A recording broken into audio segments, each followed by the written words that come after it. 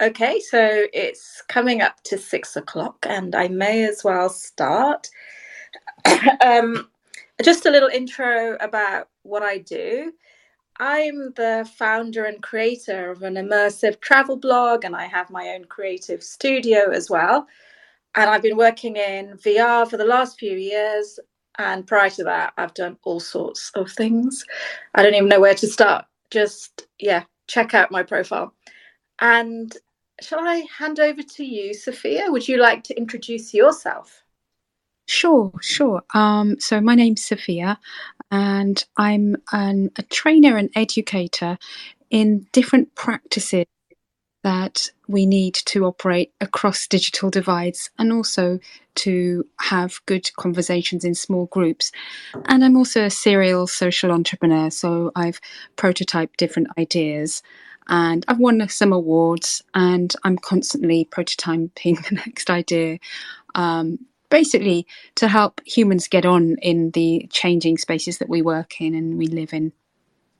And you kind of work on and offline, which I think is really interesting, which we'll talk about a little bit later, actually. So, this isn't the first podcast interview I've done with you, is it, Sophia? That's true. That's true. We did one a few years back, and you kindly interviewed me about just futurist ideas that I had, and we chatted while we during the time that you were actually your lovely friend Callum. Callum, that's right, was doing hair and makeup, and it was such an empowering experience, I remember, because you invited me to talk about things that had influenced my thinking about the future.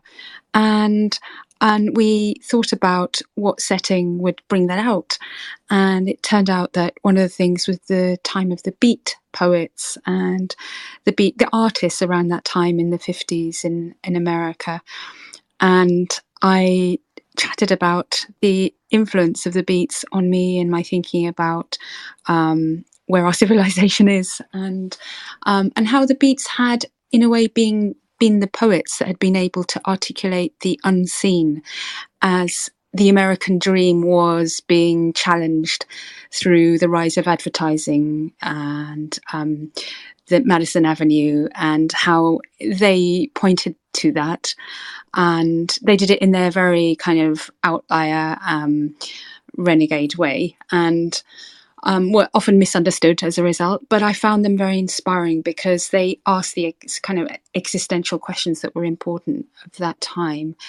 And, they pointed to the direction that we actually have ended up going in. We still have such a strong role of advertising in business models, and we're a little bit trapped in that in our society. Can I just interrupt for 1 second? And because the whole thing I was sort of doing with you and Callum at that point, we were sort of transforming you into like a vintage look from the beats, and then we photographed you as well while you spoke about this. And you mentioned that the books were from you read them when you were like 16 or 17, but then you went on a journey. You went on the journey of the books, didn't you? Like physically. That's right, because I got very interested in the power of myth and stories, and I had picked up On the Road, which was this, almost cult status book from Jack Kerouac in the 50s. And the first time I picked it up, I really couldn't understand it. I couldn't really get on with it. It was 50s American slang, and I just put it down. And I remember age 20, picked it up and I just gobbled it up. And then later I ended up going to San Francisco and New York on the trail of the Beats. And I moved around where they had sat in cafes. And when we did my makeup, and we ended up going to that 50s cafe in London, it was... the experience was extraordinary to be dressed up into this vintage.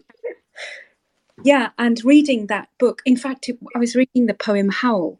I don't know how many people might be familiar with Howl. It was a poem that was written by one of the beat poets that ended up leading to change in the Second Amendment. because it was considered unacceptable, the language. They wanted to censor it. And so this was challenged. And there was a bookshop in San Francisco called the City Lit Bookstore, which famously took a stance and defended the right to that artistic language. And they won. So that poem, Howl, was a clarion call to artists that were burning out all over the place. And it started like, I have seen the best minds of my generation burnt out. And it continues. And it was a very long poem. So, and they made a film of it too. So all of that, it just, that poetry really spoke to me. But didn't you see like one of the writers in the cafe? Well, like, how strange. Here's a lesson of how not to be. I was sitting in the cafe and I saw Lawrence Ferlinghetti, who was the owner of that famous City Lit bookstore. So he was sitting in a cafe where the Beats often used to hang out. And I spoke to a lady on the table next to me. I said, "Is that Lawrence Ferlinghetti?" She said, yes, go over and say hi, because she could tell I wanted to. But I hesitated, and then I kind of mustered up the courage to go and say hi, and he'd gone. To the best of us. But it was, I mean, I think that's so funny though. Yeah. And I ended up actually writing a poem that day after we said goodbye in the cafe. I went and I wrote a poem that I felt brought out that part of me that was brought to life by this poetry. And I to this day, I really do like that poem that I wrote. I don't have it with me, so but we can post it later. So you're kind of reading that, again in your sort of 20s, and we sort of met then back at Imperial, and while we were both kind of very heavily involved, it was called Third World First charity, so part of the society, and obviously we don't use those terms anymore because it's not politically correct, so it's now called People and Planet. So we've both been quite very involved in social discourse, really, or I don't know if charity is the right word, but sort of world issues. How's that presented in your conflict work, and also in the work around ownership as well, and shared ownership? Because I know you went over to Bangladesh as well, didn't you? Yes. So this is for me about solving problems that affect people on the ground, that sometimes can be presented as the third way. That Tony Blair experimented with that, and Gordon Brown experimented with that, and they had lots of good intentions. But for example, one of the things they came up with were these public-private partnerships that ended up being so complicated. I remember that there was one that they published that people were saying, you needed a PhD to understand it. And they become documents that don't really serve the purpose. Whereas I was very interested in examples like the work of Muhammad Yunus, who had effectively changed Bangladesh. The results on the ground were absolutely beyond any reports. You could see them when you landed in. Can I just say, so Muhammad Yunus, he's a social economist, would you say? And he's a Nobel Prize winner, isn't he, as well? Yeah, he started off being an economist in the 70s. He taught economics in the university, and he came out onto the streets and walked around and realised that his economics didn't actually help people on the ground. And that began his whole endeavour, which scaled. So this was a social enterprise that, unlike so many around the world, had scaled. And when I looked at it, you could see that one of the reasons for its success is that it followed, although he didn't say this, it followed principles of living systems. So, for example, they ironed out conflicts early on, and they solved those conflicts at a local level each time. And so when they scaled, they weren't multiplying conflicts. They grew their solutions organically, and they scaled at the right moment. And they kept coming back to why were they doing this? So if they ever had a challenge, they would come back to why are we doing this? They were so clear in their core purpose. Their purpose was basically to help the poorest of the poor. So if there was only any doubt, they would come back to that, and that would guide them. So they made smart decisions. all along. For example, in many microcredit organizations, if somebody who'd taken out a loan died, that loan would be passed on to the other members of the family. But in Grameen, they reckoned with this and they said, well, how is that solving poverty? Because you're going to have people less able to resolve that. So basically, he set up a microfinance bank, but much more sort of manageable across for the whole family, would you say? Yes, all the way through, the incentives, the decisions that were made, when you look at them, they look like they have been homegrown, but also they have been integrated across distance as well, so that it's like the best of local and global. That's been integrated into that organization. And up till that point, places like Bangladesh would be reliant on, or people would be reliant on loans with high interest, which they couldn't really afford, or if they had a bad crop that year, they couldn't, repay it, and it led to suicides and all sorts of problems, didn't it? Yes, they didn't own their own tools for production. So it's like taking the Marxist idea of owning your tools for production, but applying it in a way that worked within our capitalist systems. So they were able to. He created a bank that actually became more stable than many of the banks that collapsed in the 2008 financial crisis. So he worked out that people in this situation had, of a 97% payback rate. So there was substantial reasons to back these people. And the success was on all levels. So there was, financial success, social success, organizational success. So it became an example, a real beacon for social enterprise. And for example, in Bangladesh, Bangladesh became one of the only countries that were on its way to meet the Millennium Development Goals of reducing poverty by half when I was there in 2008.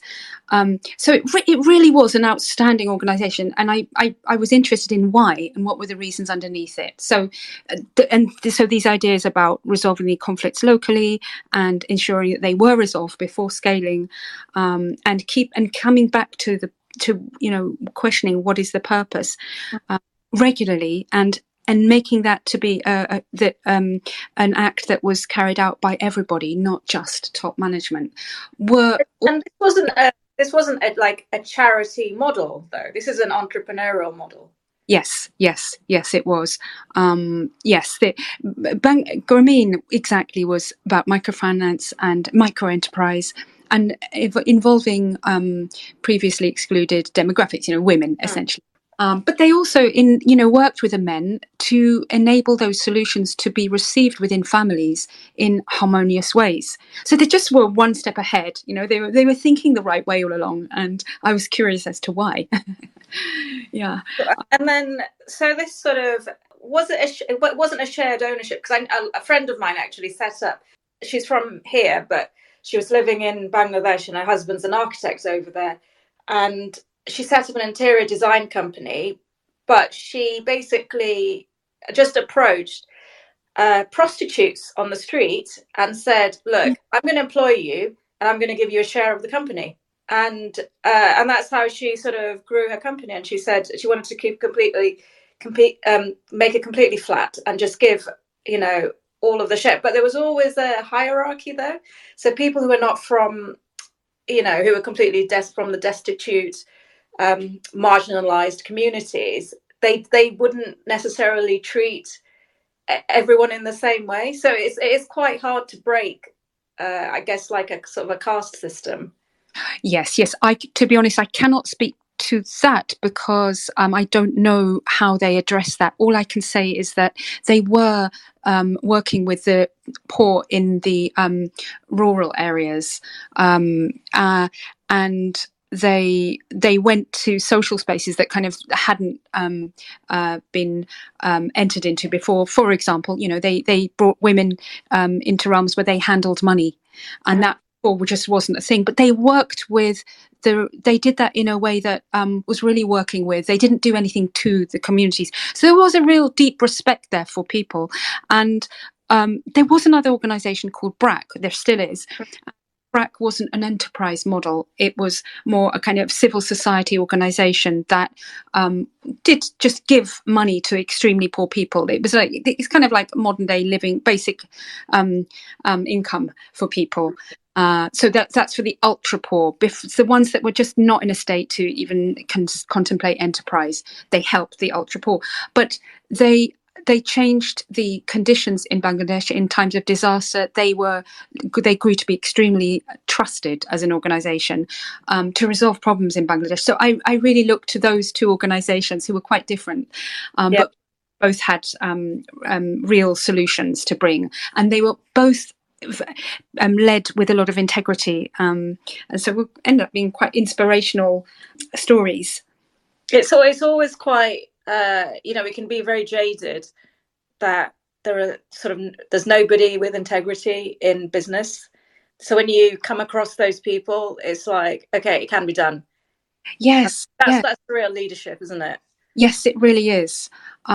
Yes, I could say a lot more about it, but I'm happy to flow in this conversation in the direction you want this to flow. So how did that? So all that, that kind of experience of seeing it on the ground as well. That's the other thing. You can read all the reports and you can see all the awards, but you don't really know until you actually see it in action. How has that affected or impacted the way you deal with? You're part of, or you've been helping an alternative DAO. Is that how you'd call it? Yeah. Yes. So I'm going to fill in a couple of little gaps. I then experimented. So, I did this project, London Creative Labs in London, which was applying lots of principles that I'd seen active in how. Oh, is that the one you got really good funding actually from JP Morgan? Yes. JP Morgan got the idea right away, whereas the local council, it took a lot longer for them to sort of see why and what we were doing, and they were supportive in principle, but they didn't end up funding any of it. But so it was slightly frustrating that it was this huge corporate that could immediately get the vision behind it, and didn't really need much explaining. In fact, they said, "Look, come to Canary Wharf." In 48 hours, they gave us a significant amount of funding. In fact, they got frustrated with us because they asked, "How much do you want?" And I said, "Oh, well, how about 15 grand for this little program?" And they looked at us and said, "Look, we're not asking for you for part of it. Like, how much to fund all of it?" I nearly fell off my chair because I just wasn't used to organisations getting how it worked as a whole, but they did. How much do you want to say you got for that funding? So 150k to do the program as a whole, which for us was a huge amount. When we're asking for 10 grand here, 15 grand here. 250k. So they decided 150. Sorry, 150 from your pitch within 48 hours. That's amazing. Yes. And what was also fantastic was they effectively let us define it. So they said, yes, these are your outcomes, but we could update them as we went along. One thing they said to us was, you must put 8k aside for accounting, when they verify it at the end, auditing, that's right. And they said, you won't want to. And we said, we don't want to. We want to spend this money on the program. And they said, you will thank us later. And honestly, we are very thankful that we have a properly audited project. So that was very useful. Well, it's good to show for more funding, Yeah, and also to articulate why things worked, and we've got the data behind it. With the social, we really, really were very careful to show that you can measure social things if you want to. Yeah. This is a problem. When I've worked in, the sustainable fashion world, people are asked, well, how do you measure the impact? And it is, there are like PhDs on it. It's actually very difficult. My view is that there are some really sensible things to measure that you are going to want to know, because otherwise, to a certain extent, what is one doing? You're trying to make a difference in a community, for example. There has to be a place in your brain where you're thinking, what's the specific thing that I'm aiming for, that we're aiming for, and how are we going to know? How are we when we're exhausted in 6 months' time, when we're there's all sorts of things going on, we're dealing with staff issues, whatever. We've got to know what we're trying to do, and that has to be clear, because then you know what you're trying to measure at least, and then you can ask for support, you can ask for help, you can look at other project to see how they've measured things. And it didn't take us long. Once we had that, we wanted to know, that there were some hard measures that we wanted to track. Your particular social enterprise was about creating skills. It was actually how you create wealth in a community, but how do the community themselves participate in creating wealth for that community? And the theory of change that we arrived at was that jobs, the wealth is created by locally organically driven startups, and that's what we fostered. But we wanted to ensure that the people who were involved in creating them were not all the usual suspects. Nothing wrong with the usual suspects, but we wanted others who'd been excluded to participate. So we had to do a deliberate intervention to enable people to participate meaningfully that hadn't before. And so quite a bit of our budget was used for that. And then they came on board and were part of this wealth creation. And as a result, the community was a lot richer. And other organizations in the community said that they had found it hard to reach some excluded groups, but there had been an influx of people from our programs to their programs that were people who'd been through this process, felt more able to participate and were ready to be active in the community. So there were lots of layers that came out of this work because having learnt from what Grameen did, and also, having learnt from others that were very active in doing work around living systems, where they really built project around living systems. And this comes back to the philosophies of Francisco Varela and the work of Otto Scharmer, and who are looking at global stuck tough problems and looking to apply living systems to those problems.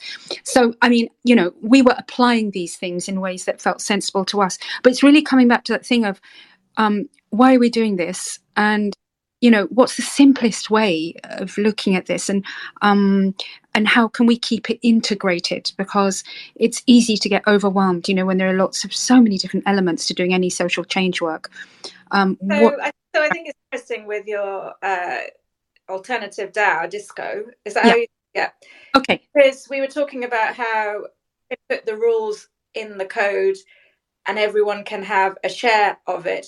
But how is that? It's not a living system. Fundamentally, it does. So yes, you carry on. You're.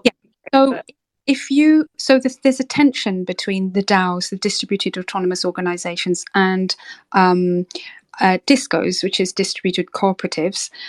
And these are distributed cooperatives that can exist on the chain, on the blockchain. They don't have to, because ultimately DISCOs are a set of principles. And they can be applied in different jurisdictions in different ways, and that's up to the members. And this is the point, that the aim with DAOs is, in a way, to not need trust between humans, to create trustless systems. And people get excited because, we don't have to trust other people. Other people are difficult, and actually machines, in many ways, are more reliable. So we can have these DAOs, and that will remove a lot of the unnecessary work that we have to do nowadays, which is inefficient and stressful. Discos, on the other hand, say, well, we don't want to remove that human element that is difficult. We can do this. We can find ways to trust each other.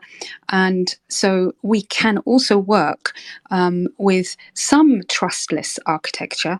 So we'll use some systems to codify processes that it is good for machines to do. And we as humans, though, won't let go of those reins. We ultimately, the buck stops with us, and it stops with us in small groups. There are small groups of us that will together need to garden these systems.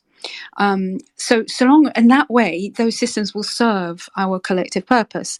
Because otherwise, you will get anything that you're not tracking, you're not keeping an eye on. It's your guess is as good as mine. What will evolve, especially with complex systems. Yeah, I do think a lot of work around technology is just not neutral, and I think that's the basis I come from, and it's sort of a lot of the time it's in contradiction to what other people think.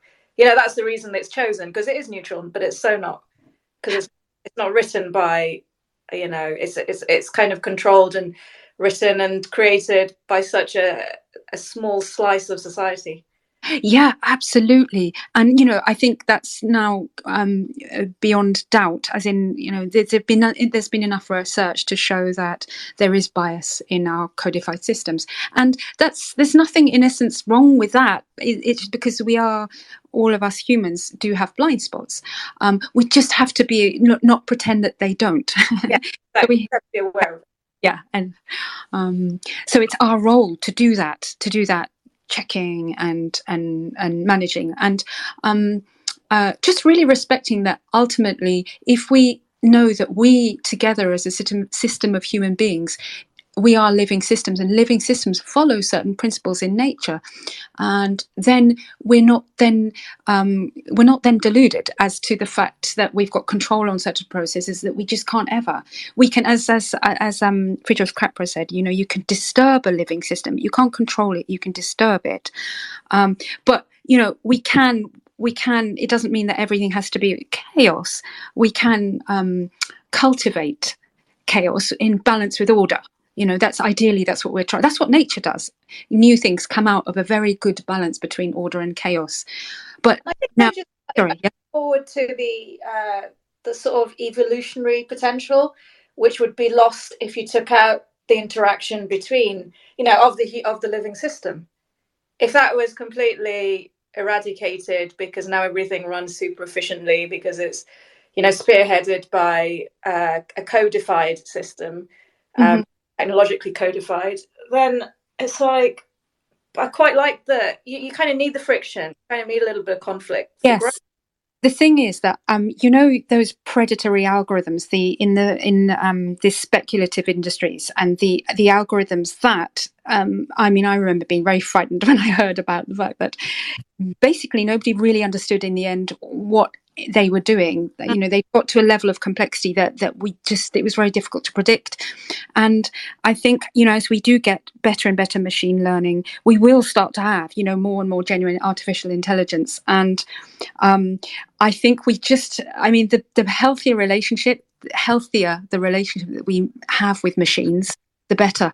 I do think we can have runaway scenarios. And so the more that we equip more of us to not be frightened of machines, but to learn how to work with machines, because machines are so much clever of us in some dimensions, and are also very stupid still.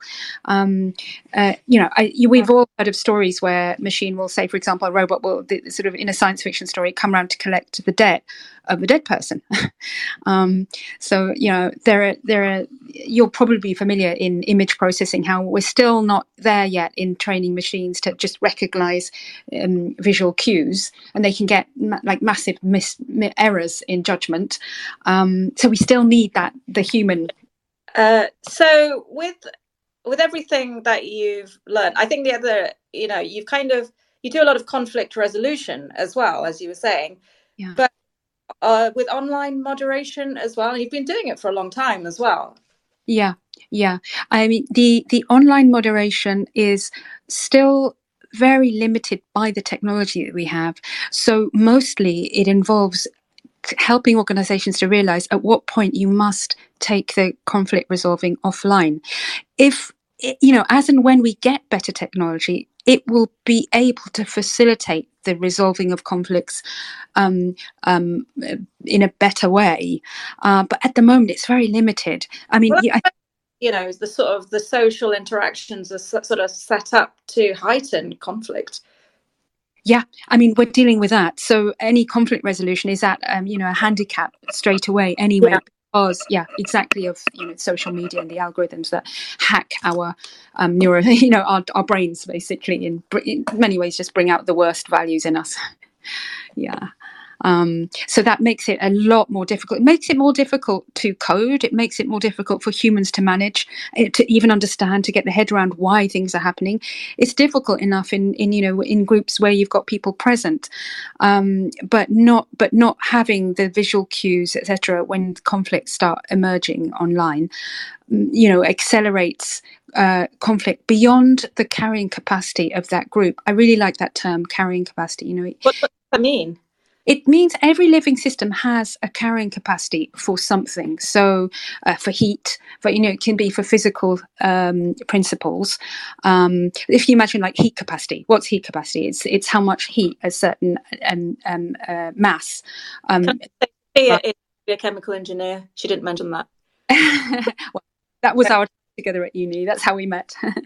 Um, but in the end, became really interested in living systems, and so the carrying capacity is you can understand that in social systems, for conflict would be the. It's really at what point will a group just not be able to handle? It doesn't have the capacity in house to handle a certain level of tension or certain topics or levels of conflict, and you'll just see the group erupt and often split up into smaller groups where actually that can be a good thing because then they settle and they're at least able to manage that local level of conflict until the time when maybe those groups can coalesce again or not. But that's just, yeah. I was just going to say, do you think this sort of, I mean, the carrying capacity, that should be like a factor coded in? Because I'm just sure, there's enough data even individually that you can see when someone's getting upset and you're like, okay, that's enough. That is the threshold. I think if we had machines, well, little chips. I don't mean anything. I only mean. I mean, I actually do have one. I ordered a Kickstarter of the chip that you can strap to your arm. It just reads a bit of biodata. I haven't done anything with it, but the idea was that if you could start to sense when your emotions were starting. It's the gap in Yeah, response, isn't it? The GSR stress yeah. response. Exactly. So that if you could keep a tab on that in a group, that would be data you could use and say, "Hey, listen, there's a heightened tension. What would you like to do?" It could offer you prompts. It could already prepare spaces where conflicts could start to be resolved. I think a lot of semantic engineering is really at that point where it's starting to be useful. It's starting to say, "You seem to be thinking about this." Yeah. Yeah, I know the GSR, it's used in lie detection. Sorry. The, the sensor is used for lie detection as well, because that causes. Right. I didn't know that. That's yeah. So That's it'd be quite an interesting thing to carry around, and I find, having worked in wearables for a while, is that you need sort of 2 points of data, like body data, to yeah. get accuracy as well. But then if you've got your, seeing how you're reacting to things online or what things you're looking at. Yeah. Okay. I Sorry. mean, some applications can actively tell you your language is becoming more, Yeah. and I think there are one or two apps. I don't know. Maybe I'm hallucinating, but I think that has been developed. Some. I think, for example, there are apps that tell you, "Are you sure you want to drunk text this person?" That will prevent you from, or at least offer you to rethink your text.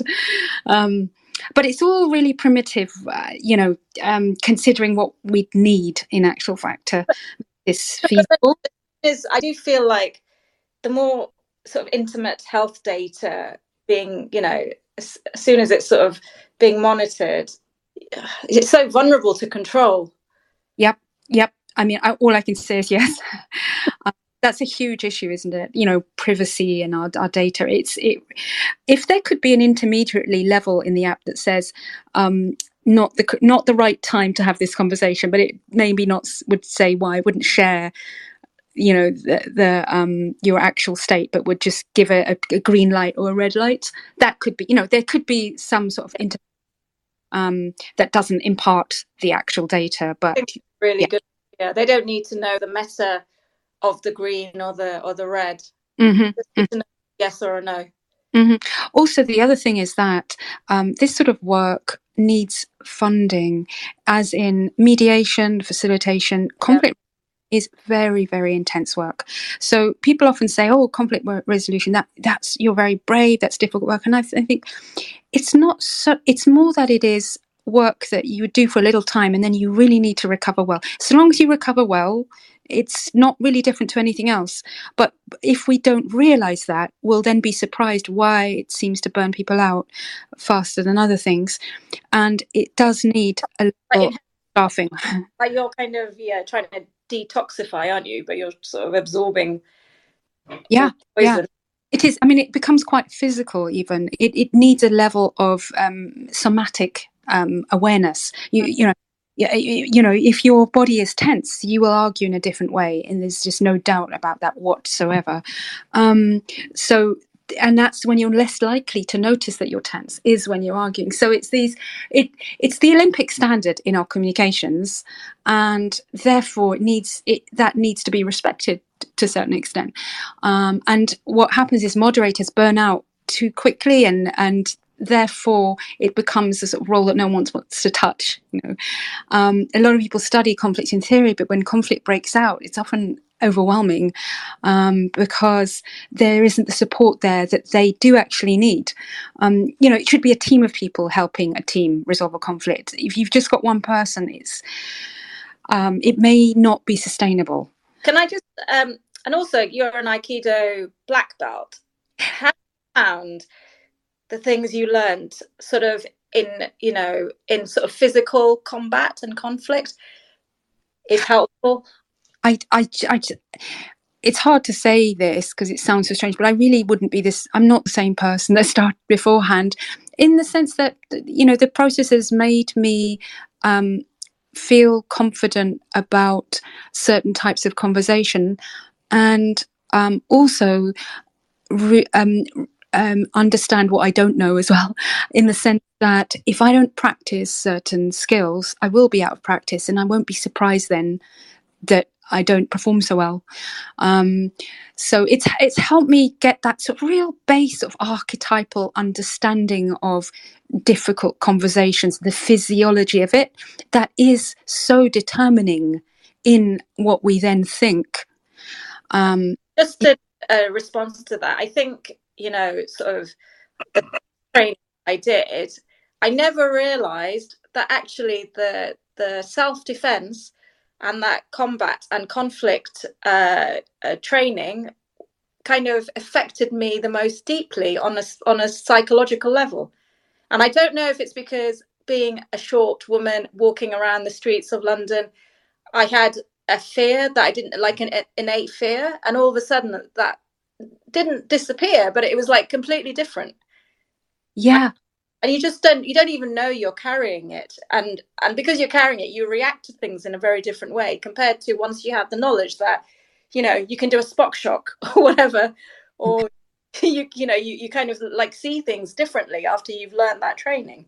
Yeah, because I mean, and you came to do Aikido, I know. So you yeah, and we practice in the same dojo. And I mean, for me, it comes down to the fact that, I mean, many martial arts, depending on the teacher, are really they're aiming to improve human relations. It's not about fighting; it's about resolving conflicts in a constructive way. Many martial arts are Yeah, and in fact, a lot of yeah. the self-defense, if you're small, there's no way you can fight a 6 foot guy. Okay, there's no way you can do it, but what you can do is use their weight and force against them with very little movements. Yeah, yeah. And I mean, I feel very lucky because my teacher would always talk about saying, let's that, what did he say? He said loving attack and joyful reconciliation. And he would uphold the idea of, we're not there, for example, to teach anyone a lesson. We're not there to, even that language of using the thing against them, that is where it started. But the where it actually went was, actually, let's leave the attacker in a better state than they were before. So we redirect their energy, and we give them somewhere to move, and give them a dignified way out of the situation as much as we possibly can. I mean, massive caveat, because as he said, you know, if someone is absolutely bent on hurting you, you might not be able to protect them. You know, you will do your best, but if they come at you with very aggressive energy, and you simply redirect their energy, they will go in a different way with that same energy, which, if it's a lot, will, you know, send them on their way, you know, intensely. Because you want to de-escalate a situation. Yeah, That's the whole point. exactly. And it's so uplifting. It really, when you have a physical experience of de-escalating someone that's much bigger than you, and you both end up looking better for it. It's a very, very uplifting, empowering feeling. So I think for say for us in a sort of physical world, if the situation escalated, we wouldn't survive it. So the only way out, a lot of the time, is de-escalating. Yeah, yeah, yeah, yeah. Yeah, and was also very beautiful because it was about learning to respond in the moment. So people would often say to my teacher, "What would you do in this situation if someone came at you this?" And my teacher would always say, "No idea.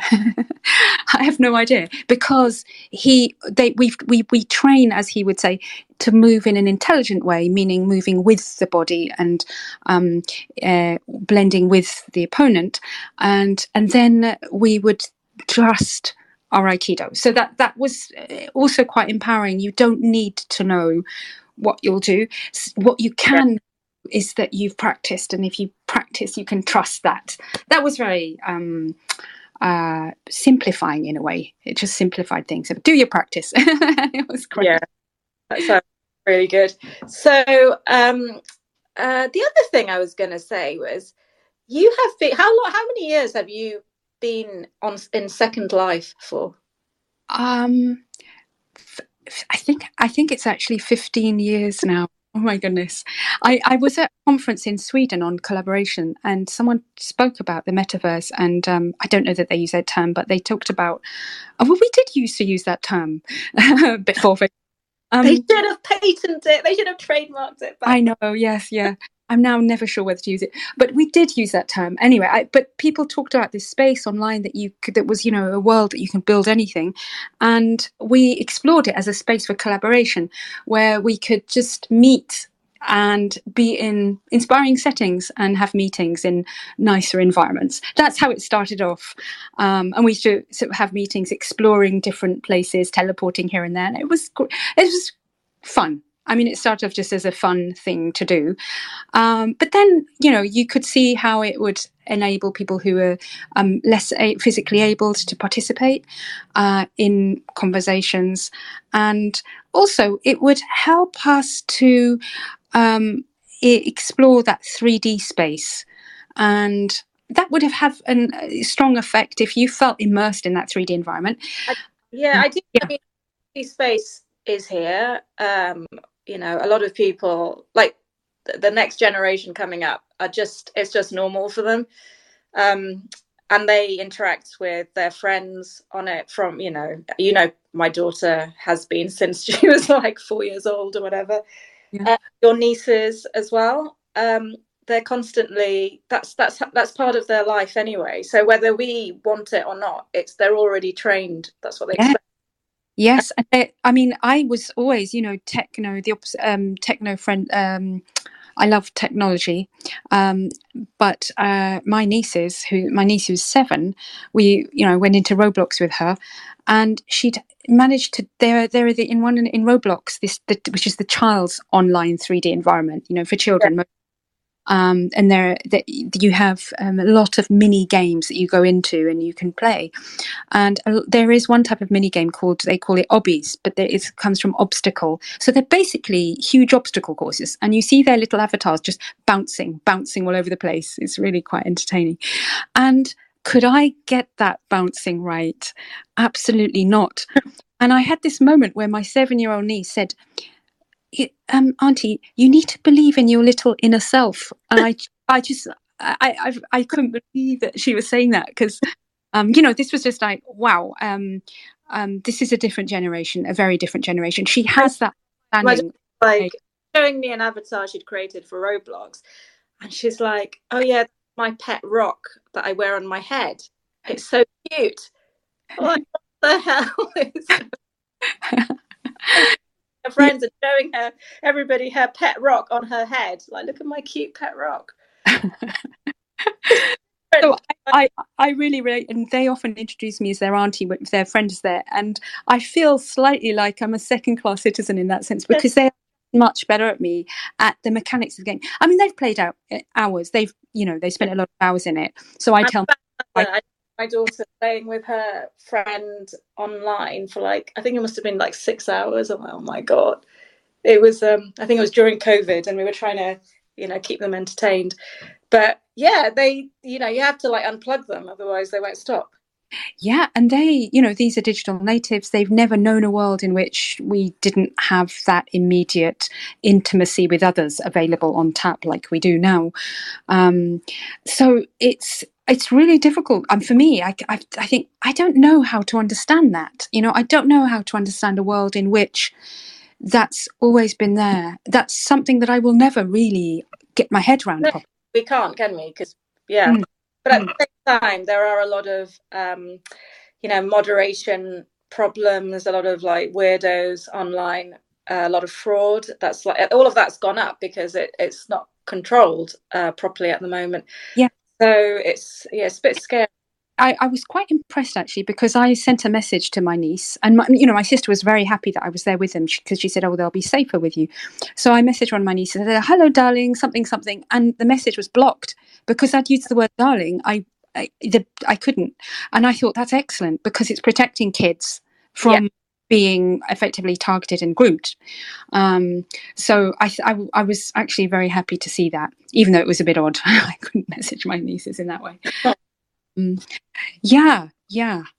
But don't There's you find, I don't know, but with kids, they have more than one device on when they're playing in 3D World.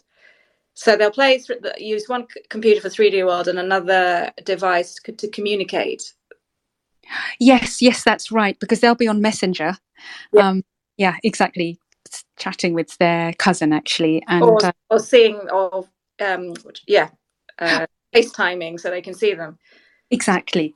Yeah, which is circumvents some of the dangers. yeah.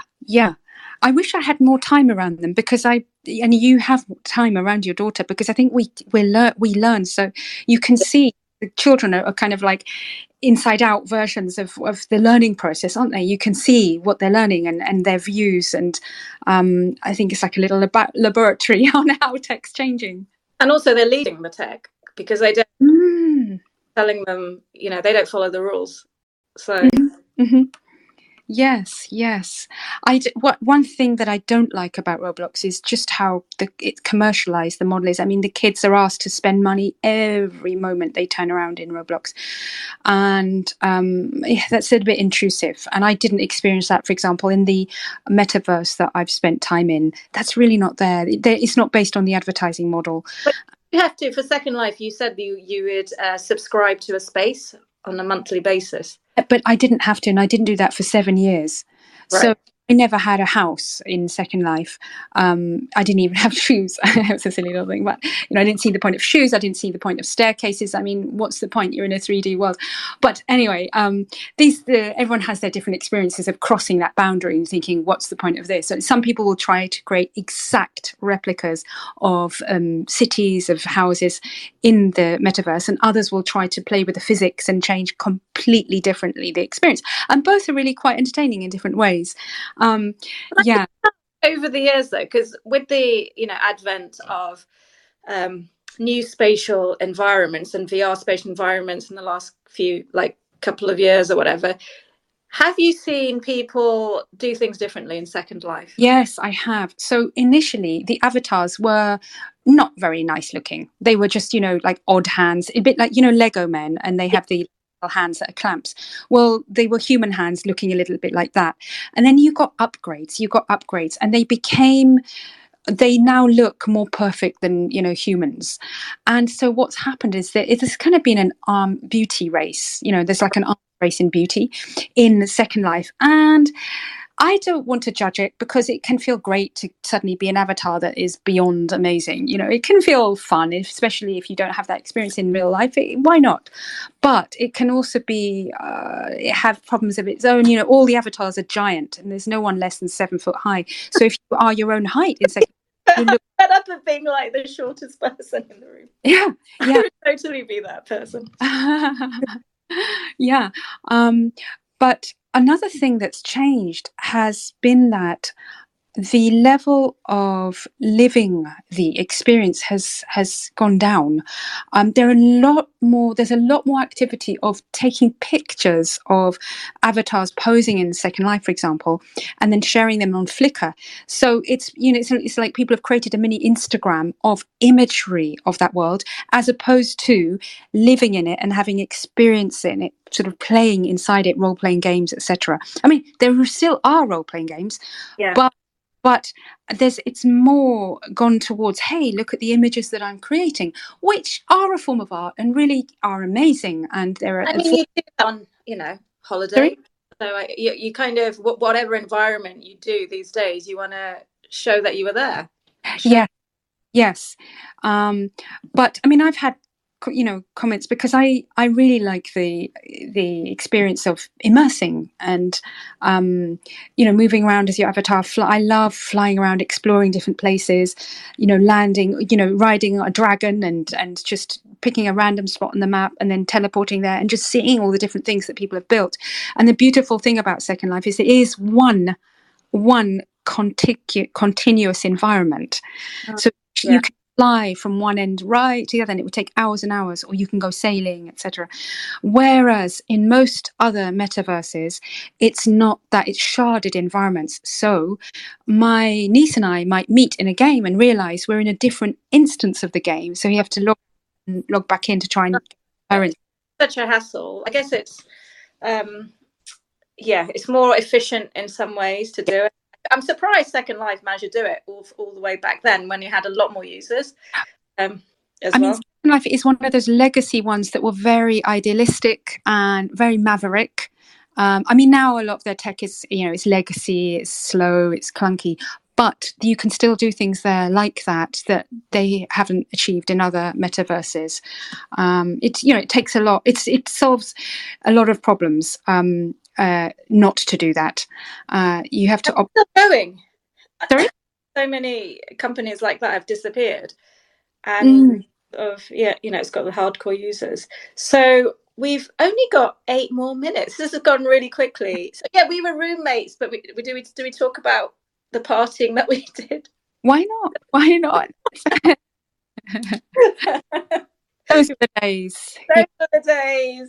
Yeah, of experimenting and that experience. I mean, I don't know what element you want to, like, I'm happy to. What secrets do we want to spill? No secret. Don't say anything. Entertainments. Did you ever go to festivals? I spent a lot of time at my university when I had quite a lot of challenges in the middle of it, and I ended up getting involved with entertainments, and that was something that I dove into, and that was fantastic. What about you? What was something that drew you while you were there that was perhaps outside the studies? Sorry, I was just having a think.